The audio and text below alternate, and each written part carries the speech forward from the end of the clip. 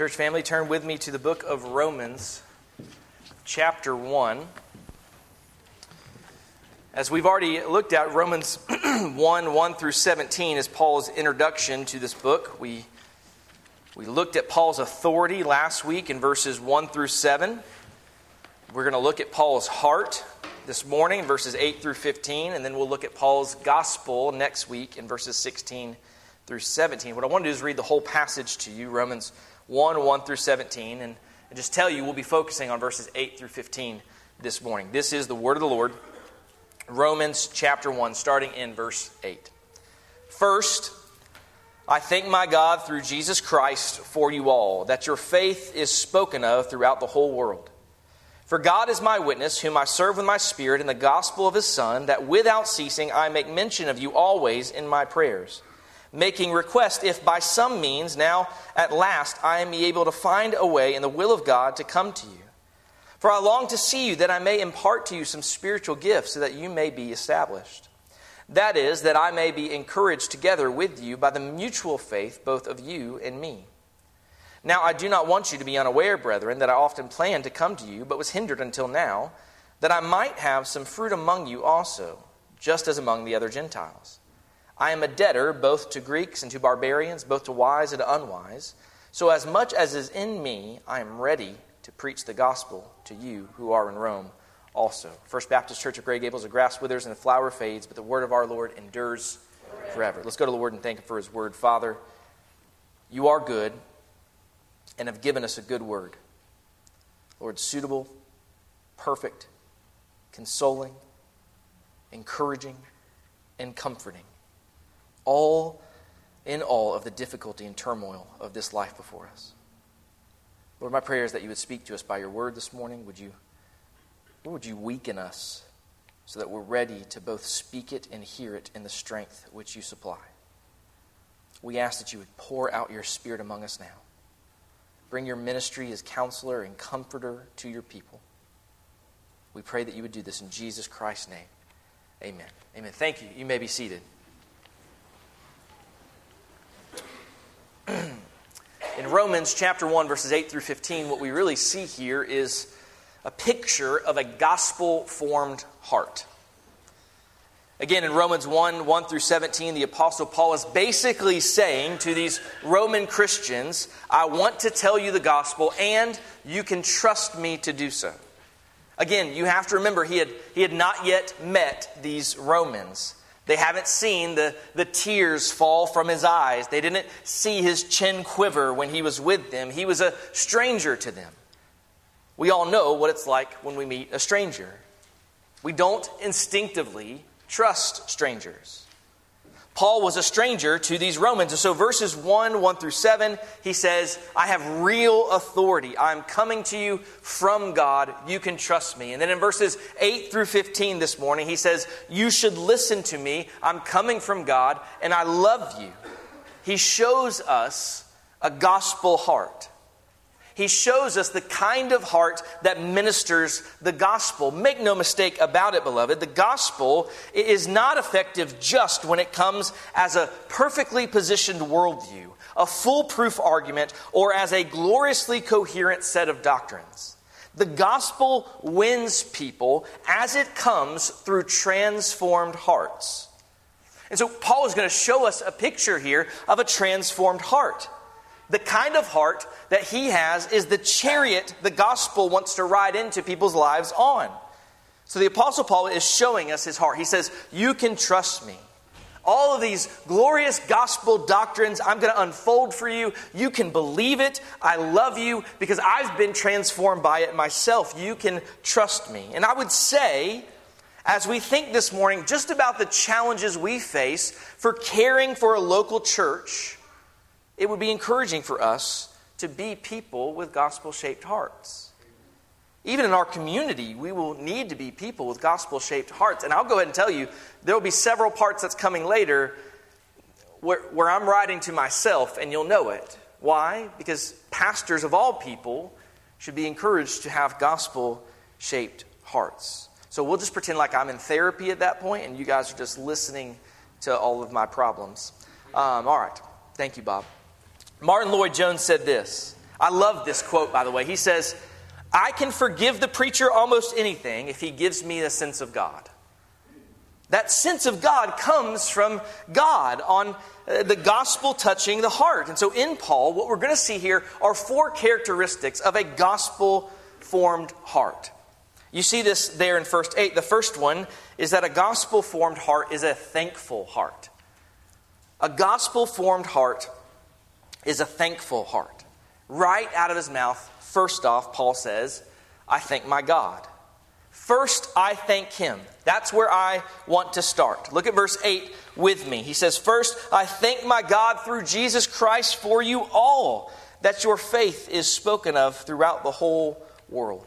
See, Paul begins with thanksgiving, but Paul does not just do this here in the book of Romans. He does this repeatedly. It's one of the defining marks of the Pauline letters in 1 Corinthians chapter 1, verse 4. He's going to go speak to one of the most messed up churches in the entire New Testament. I mean, have you read 1 Corinthians lately? They're pretty jacked up. And yet many of us would never, if the job was open, go pastor the Corinthians if we were offered it. Yet Paul says in 1 Corinthians 1:4, I thank my God always concerning you for the grace of God, which was given to you by Christ Jesus.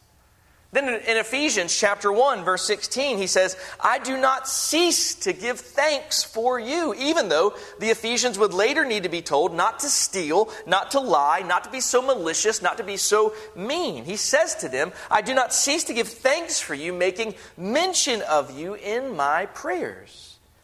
Paul had a thankful heart, and that's a rare heart, isn't it? Especially in our day.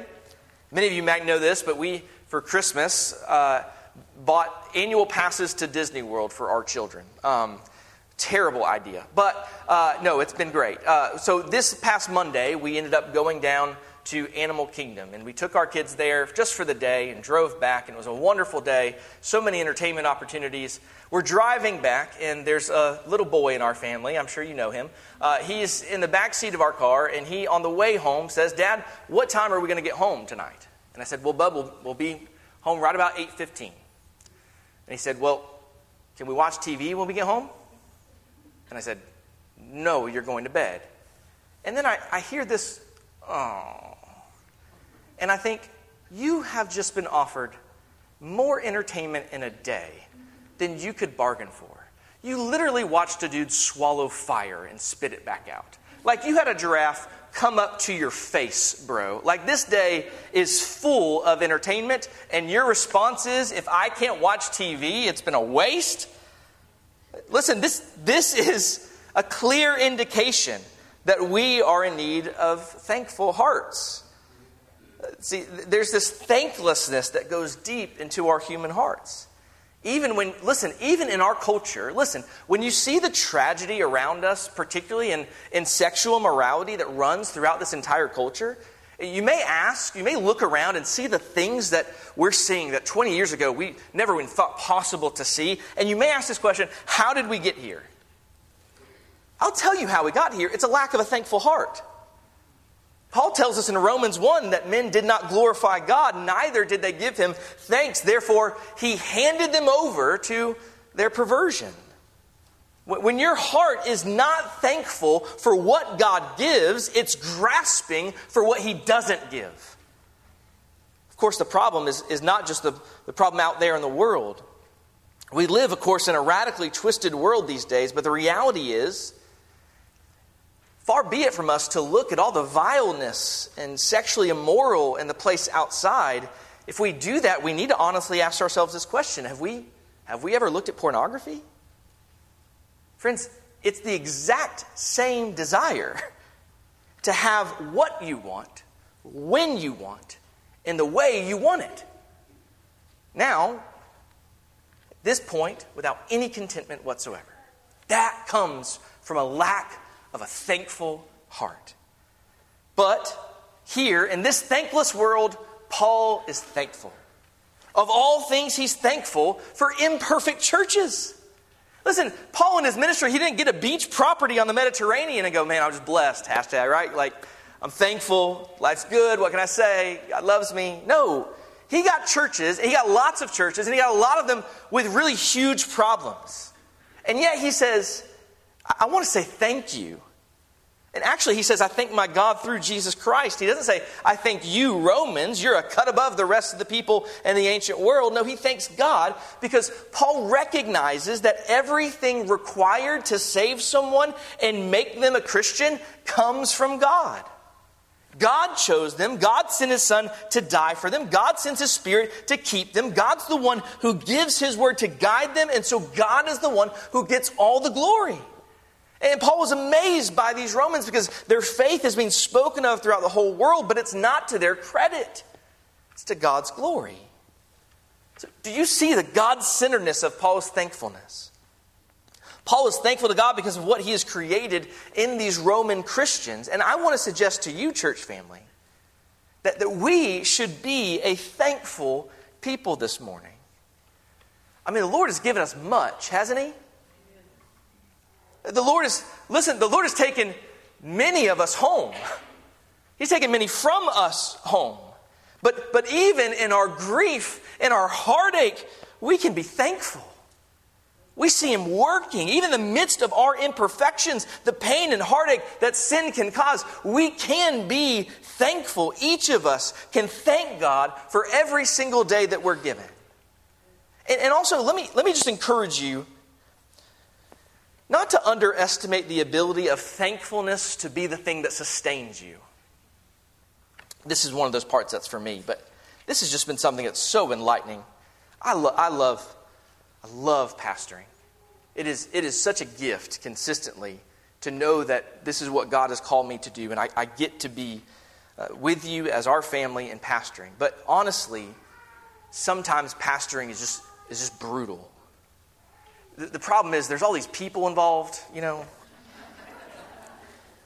They keep sinning and they keep suffering. And then on top of that, like, I keep sinning and I keep suffering. And I'm like barely above water dealing with my own stuff. And called to deal with you and all. And so look, then the other part is I had a dear friend this week say, well, you know, when you work outside of the church and you're in counseling appointments, does that get to take off from your office time? And I said, yeah, absolutely. The problem is, there's this thing called Sunday, and it's just always coming around the corner, right?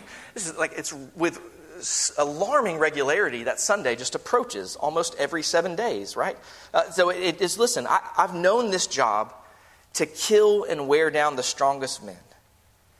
And then when a church goes through even a Corinthian season, there are times you may feel like you can't make it another step. But it's at that time where, in all honesty, I've got to look at myself and say, you know what? I'm not in hell.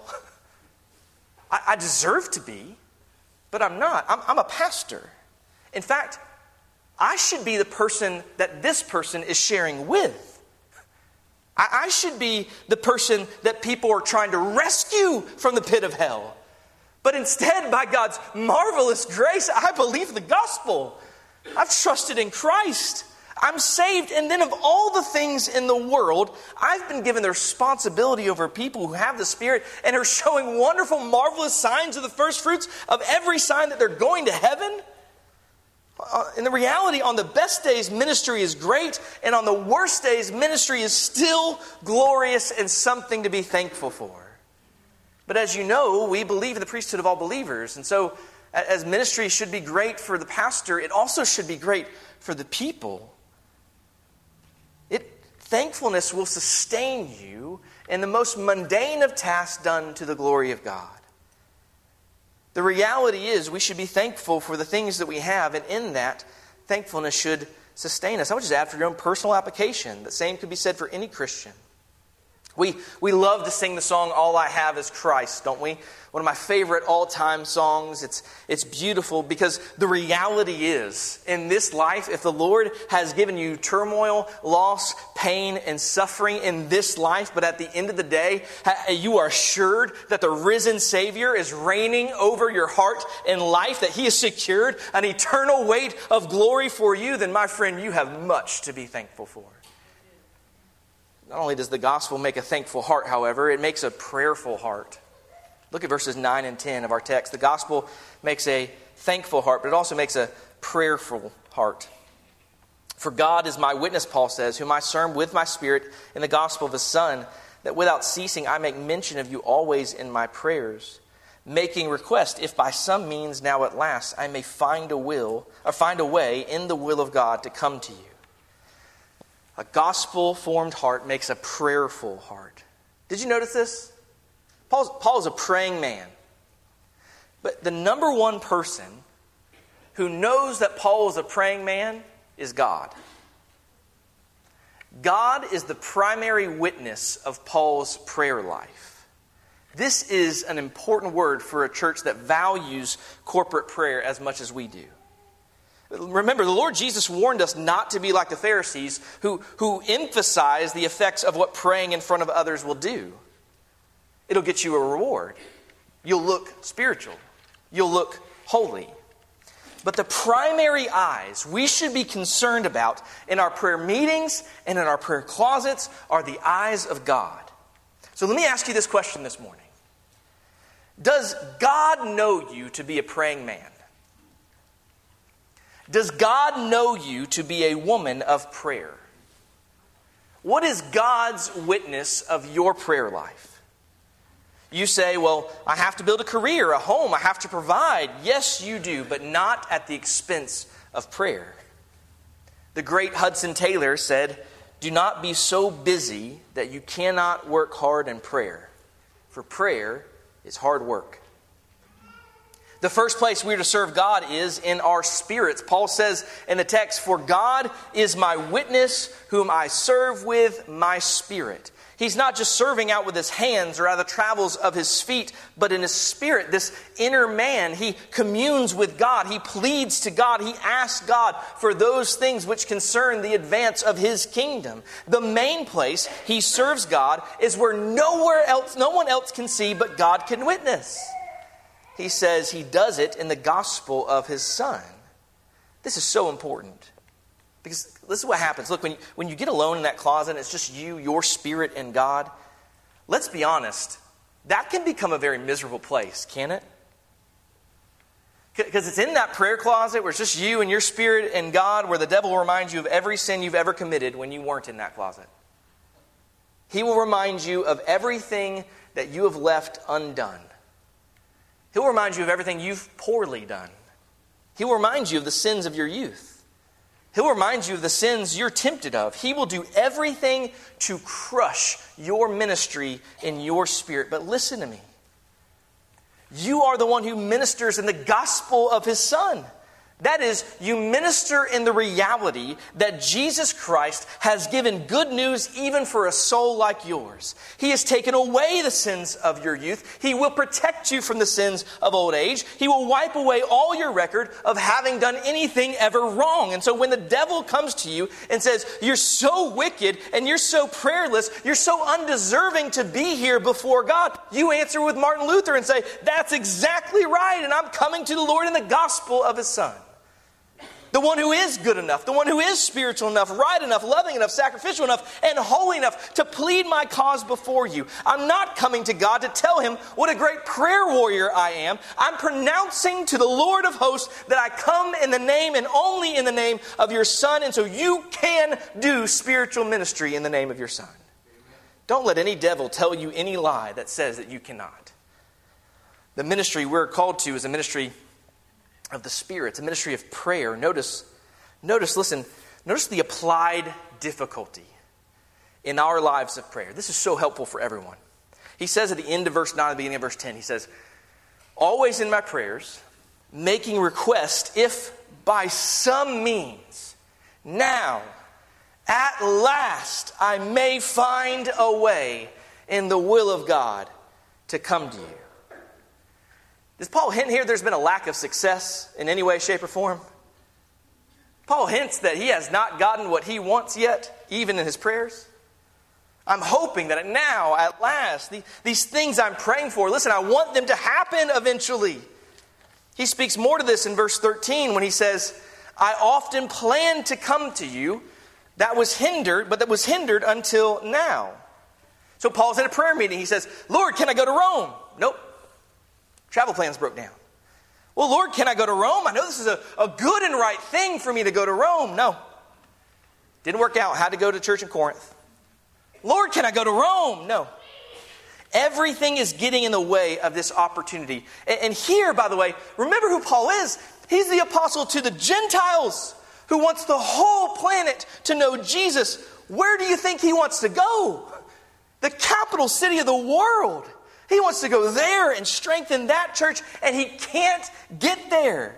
Well, you know what? He should have been praying. He is praying. He should have been praying more. He's praying constantly. And even though he's praying continually, God is not granting success to his prayers. God is holding him back from answered prayer. And I want to tell you something this morning. The whole Christian life really is a beautiful and painful mixture of glorious answered prayers walking right beside glorious unanswered prayers. But don't quit praying because you seem to constantly come across being prevented from the answer to your prayers. In fact, there's an amazing illustration of this. Many in your Bibles, if you're like mine, the book of Romans is on this side. Right? Which means on this side is the book of Acts and the end of the book of Acts. Right? Maybe you have to turn one page. If you do, I'm sorry, this illustration doesn't work for you. But what's interesting is if you look at the very end of the book of Acts, you know how Acts ends? Paul gets to Rome. But Paul gets to Rome as a prisoner in shackles. He actually receives an escort from the government to Rome. Then they put him under house arrest where he spends all kinds of time preaching the gospel. This was probably not the answer to prayer that Paul had in mind. Maybe he was thinking of like a little nice cruise ship, a little walk around the Mediterranean, get to Rome, preach the gospel there. Instead, God has Paul arrested in Jerusalem and escorted as a prisoner all the way to Rome so he can appeal to Caesar. Listen, beloved. God answers our prayers exceedingly, abundantly, beyond all we ask and imagine. But he also answers them often much more painfully and brutally than we ever dared to dream. This is a good reminder for any of us who may be in a season of hurt. Maybe you've prayed for healing. Maybe you've prayed for your children to know the Lord. Maybe you've prayed for your family to be a light and beacon of truth. See, when we pray these sorts of things, we just instinctively think that these prayers will involve us being there to the answers of those prayers. We tend to think we are necessary to the circumstances of God answering our prayers. But God is not constrained by our sense of what the right circumstances for answered prayers are to be. You pray according to the eternal will of God, and don't be shaken by any way he shakes circumstances to answer his own holy will. Why? Because he is good and sovereign all the time. The gospel heart is a thankful heart. The gospel heart is a prayerful heart. The gospel-formed heart is also an encouraging heart. Gospel-formed heart is an encouraging heart.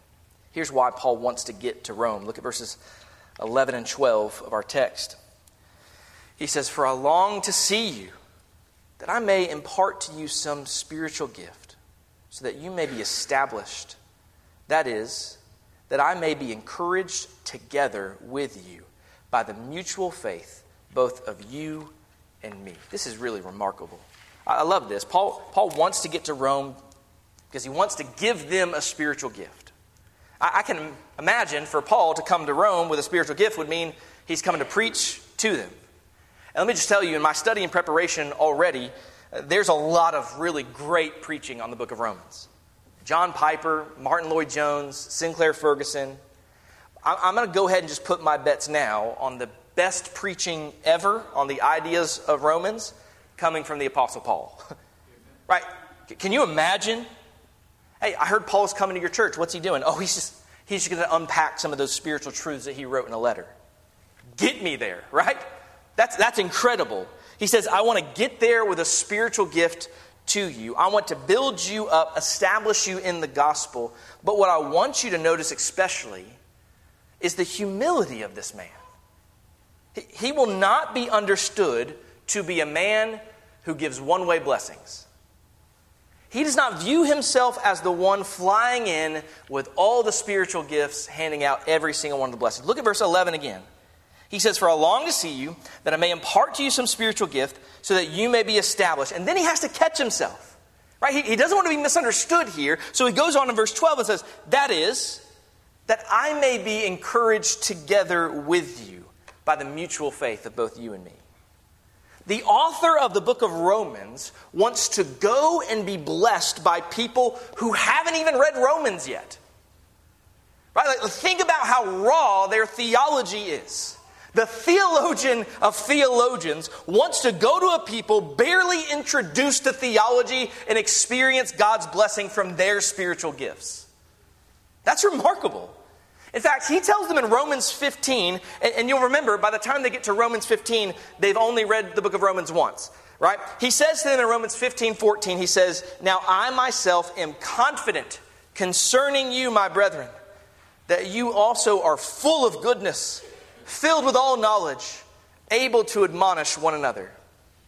Let me just tell you, church family, we have many opportunities for service in our church. One of our core tenets of the local church is to be a church that worship, grows, and serves. We have many opportunities, from holding babies to teaching a grow class to all the in-between. And my simple prayer for us is that we would have this exact same mentality consistently every week when we are able to minister to the Lord's body. But I'll also say again, second part, I think this is the last one that just applies to me and Justin. Justin, I need you to come down front and center. Oh, no, I'm kidding. It starts with your pastors. And so I'm going to apply this to myself because I need to hear it. I do not arrive at this church as the gift. You arrive as a gift. A gift. And there's a humility that pervades the church when the pastors recognize that they are one of the gifts in the body, not the gifts to the body. There's a humility in ministry in a life that occurs when the whole body recognizes we have spiritual gifts to minister to one another. When everyone who walks in a room says, "I want to be here to bless and encourage you, but I am just as much here to be encouraged by you," it changes the whole dynamic and character of the life of a local church. It really does.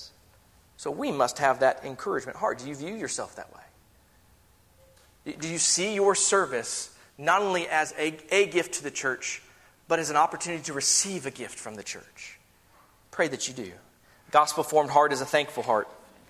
It's a prayerful heart. It's an encouraging heart. And then lastly, the gospel-formed heart is an obligated heart. Obligated. This is where the Greek kind of gets in the way a little bit. But let's look at verse 13. Verse 13 says, "Now I do not want you to be unaware, brethren, that I often planned to come to you, but was hindered until now, that I might have some fruit among you also, just as among the other Gentiles." Then verse 14, right? "I'm a debtor." Now this word debtor, in verse 14, it carries with it under obligation, right? So ESV, I think, has obligated, or whether you choose debtor, indebted, obligated, or under obligation, none of those words we like very much. Right? None of those are winners for us. But it's a biblical word. It's here. So we got to learn to love it. Because if you get a biblical word that you don't like, the problem's with you. I say that in love. He wants to see some spiritual fruit. And I imagine that spiritual fruit is probably conversions in Rome, but also probably it's just growth in Christian grace among these Roman Christians. Look what he says in verse 14. He says, "I'm a debtor both to Greeks and to barbarians, both to wise and to unwise. So, as much as is in me, I'm ready to preach the gospel to you who are in Rome also." Paul viewed himself as a man who was obligated to preach the gospel. The gospel was for him not simply a can-do, but a must-do. It was a requirement, an obligation laid upon him by the resurrected Lord of the universe. Now listen to me, every Christian is obligated to share the gospel. Just go through it. Your coworkers, your family, your friends, your neighbors, social media friends, kids, spouse. Place that biblical word, indebted, obligated, on all that. You must. But I want you to hear this too. The obligation that Paul's speaking about here is not a grinding legalism. It's not a command that will drive you into the dust with its burden. It's not like you must, even though you don't want to. Like you really, really hate it, but you really must. You're indebted. You're obligated. No, Paul says, I'm a debtor, and he says, I'm ready. He's eager. Verse 14 again. I'm a debtor both to Greeks and to barbarians, both to wise and to unwise. And so he's just going through all the kinds of people in the world. I'm obligated to all of them, indebted to all of them. Verse 15. So as much as is in me, I'm ready to preach the gospel to you who are in Rome also. What is it that makes this obligation an eager and ready obligation instead of a life-killing, life-sucking obligation? First, it's who the obligation comes from. You are indebted. You must preach that Jesus died for sinners, says the one who paid the debt for your soul. Says the one who saved you. The obligation comes from the one who loved us and gave himself for us. The obligation comes from the one who tells us we are called saints and beloved by God. But not only that, the obligation is not to preach a powerless gospel. We become ready to preach the gospel when we understand just how powerful the gospel is. Look at this again, verse 14. I'm a debtor both to Greeks and to barbarians, but the wise and the unwise. So as much as is in me, I'm ready to preach the gospel to you who are in Rome also. Verse 16, for I am not ashamed of the gospel of Christ, for it is the power of God to salvation for everyone who believes, for the Jew first and also for the Greek. Amen. Friends, the gospel is not useless. It takes people who are sinful little children, saves them, sanctifies them, and makes them into the glory of Christ. It is not a powerless gospel, and yet we often treat it as it's such. So if you're sitting here believing the gospel this morning, your faith is being right now upheld by the power of this very Savior. And the truth of the matter is if He can save you, He can save anybody. Because you, friend, were dead in your trespasses and sins. You were not seeking God, because there's none who seeks God, no, not one. And now here you are. And where do you want to go on a Sunday morning? Here in church. Friend, you're not just weird, you're born again. You've been transformed. God's done a work. That is the very power of the gospel. That you, who were once racked with guilt, learned the lesson that Christ gives a righteousness when you have none of your own. And you said, yes, I want that. Don't doubt for a minute that He can do it again. But rather, savor it and go as one obligated, go as a ready debtor to share it with everyone you can. You are called to proclaim the gospel to every kind of person in this community, every color, every background, every ethnicity, not just those who are like you or who are naturally like your church culture, but to everyone who is dead in their sins and in need of a Savior. You're called to preach the gospel. Church, you don't know. If we learn anything from the weeks around us in the last couple of years, you do not know if you have tomorrow with any of your friends who you are thinking about sharing the gospel with right now. None of us know. Life is a vapor. So when the Spirit prompts you, do not delay. When you're prompted to share His gospel of grace, He will save by it. And listen, if He doesn't save by it, it will still be such a salvation for your soul that you're preaching it in obedience to Him. It'll be you working out your salvation with fear and trembling. And so, beloved, let us praise God and thank Him for His glorious gospel. Let us be prayerful for each other. Let us seek to encourage those who are in need. Let's remind ourselves that we are obligated, indebted to preach the gospel because life can pass in an instant. Guard your heart. Keep it close to the gospel that you might be sustained by a thankful heart, empowered by a prayerful heart, that you might be a blessing in service because you have an encouraging heart, that you might spread salvation by an obligated heart. Praise be to God. What we're going to do now is we're going to take a moment of silence to respond to this gospel message. I know that sounds like an oxymoron. How do you respond in silence? Well, in your spirit, right? Be encouraged. Apply it. Ask yourself that very question. If this is the picture of a gospel-formed heart, where do I line up?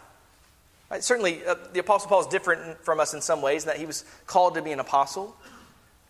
But Apostle Paul he didn't have a different nature. Right? And listen, he didn't do any of this perfectly. But this is the orientation of his heart. Is it the orientation of yours? Is the gospel forming your heart to be oh so thankful for all that God has given? And I don't mean your stuff. I mean His Son. I mean His eternal salvation in His Son. Do you need more than that to be thankful? If you're in Christ, your eternity is secure, friend. That should be enough. Be thankful for His Son. And not only that, but be a prayerful heart. Have a prayerful heart. Understand that the Lord will answer your prayers, even if it's not the way you saw fit. But rely on Him anyways. Be an encouragement in the service of church. We talked about this in Sunday school. The local church is such a wonderful avenue in which we are to hone the gifts that we've been given by God for His glory. How are you being an encouragement to somebody else? And how has this church and these ministries been encouraging to you? Let somebody know that. Right? We will be strengthened together as a church as we're aware of the encouragements we give constantly to one another. And then, friends, are you obligated? Do you feel the pull? And I don't mean a pull as in such a burden where the Lord will not love you if you do not share the gospel. But friends, the obligation to understand, because from whom much is given, much is required. And you've been given eternal life. Therefore, you are required and obligated to share eternal life. How serious are you taking the opportunity to share the gospel with your friends and neighbors? Whatever the Lord's calling you to do as a Christian, that we have this gospel-formed heart, I want to give you time to respond to that, to ask Him to help you and encourage you. But if you're here this morning and you've never received the Lord Jesus Christ, you have no idea what we're talking about when we say gospel. Let me share with you very quickly that we believe that God created this world and everything in it, that He rules over it sovereignly as our King, and He created you in His image. Therefore, He owns you. He rules over you as Lord and Master. But the problem is that we as a species, as humankind, we have sinned and rebelled against this God. We have declared that we do not want God to be owner over us, to be master of all the universe that He's created. We instead want to be our own rulers. So we reject the good and righteous God for sin and things that lead to more sin. And yet the problem is that you and I were created with this God-shaped hole in our heart that can only be filled by His presence. And so all these things that we try to do on our own, we find lacking consistently. We think they may find us temporary happiness for a season, but we recognize that that's only for a season and not for eternity. And we were created for much more. So in this, God is calling you and to understand that you were created for a relationship with Him. And the reality is, you are in a relationship with Him. Even now. But right now, it's a relationship where a holy God must have holy justice against you as a lawbreaker. That's not good news for you. Right? The reality is, if you were to die based on your own merit, about being good enough and doing enough, that you would fail miserably. And that justice would have to be carried out from a good, righteous, holy God upon you. But the reality is, God in His grace and mercy has made a way to pay for our sin. And it is in the precious life, death, burial, resurrection, ascension of His Son. He sent Jesus to be a fully obedient God-man, fully God, fully man. Where you have broken God's law, Jesus never did. And yet, He went to the cross willingly to take upon Himself the wrath of a holy God that your sin has earned. But in the midst of that, He gives to those who believe His perfect righteousness, His perfect stance before the Lord, so that God the Father can look upon you and see you as not sinning, even though you sin all the time. But why? It's because the righteousness and the payment of His Son has covered you. And all you must do in response to that is repent, declare yourself no longer king of your own universe, ruler, but acknowledge the king of the universe being God and seek to follow Him. Turn away from living your life with you at the center and living with Christ at the center, wanting to follow His commands, having a heart that's challenged by His word, that wants to be drawn close to Him, that wants to be in relationship with Him as that heart hole, the gospel-shaped hole in your heart is filled. But it's not just that, it's believing and trusting in the finished work of Jesus Christ. That's it. What Christ has done on the cross has satisfied the wrath of God. That it's no longer about you being good enough to enter into his gates. It's about Christ being good enough, and he's done it. It's complete and satisfied in him. So look, you rest in the gospel. That's what it means to believe. That means when life's turmoil and difficulties get you down, you recognize, I'm okay because I'm in Christ. When you face the pains of this world, when you're shaken beyond it, even when you fall, even when you don't believe as well as you should, even when you don't obey as well as you should, you have peace beyond understanding. Why? Because Christ has covered it. It's already been done. He's already paid for it, past, present, and future sins. Friends, if you would today, simply call upon this Lord. Ask him to bring you repentance, a change of heart, and to believe on his work, then you today can have the beginnings of a gospel-formed heart. And then you get to be a part of a local church where you are grown and encouraged and challenged every day to fill that gospel-shaped heart with a heart of thankfulness, heart of encouragement, heart of prayerfulness, and a heart that's obligated to take this good news and share it to others. Let's have a moment of silence now, and then we'll pray.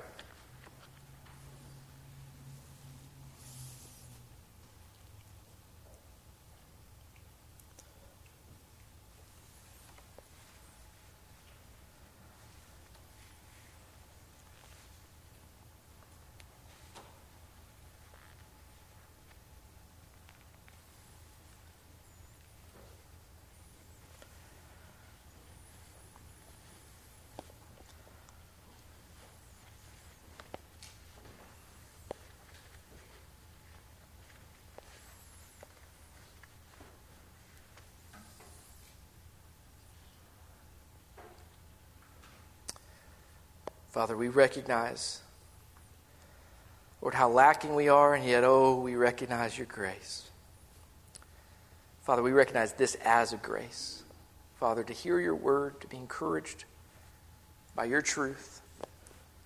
Father, I pray that it would be a grace to our ears, to those who know you, or that we would so desire this. Father, we would continue to dwell and think upon your word as those who've been transformed by your grace. Lord, our hearts would really show fruits of being thankful, prayerful, encouraging, and obligated to proclaim.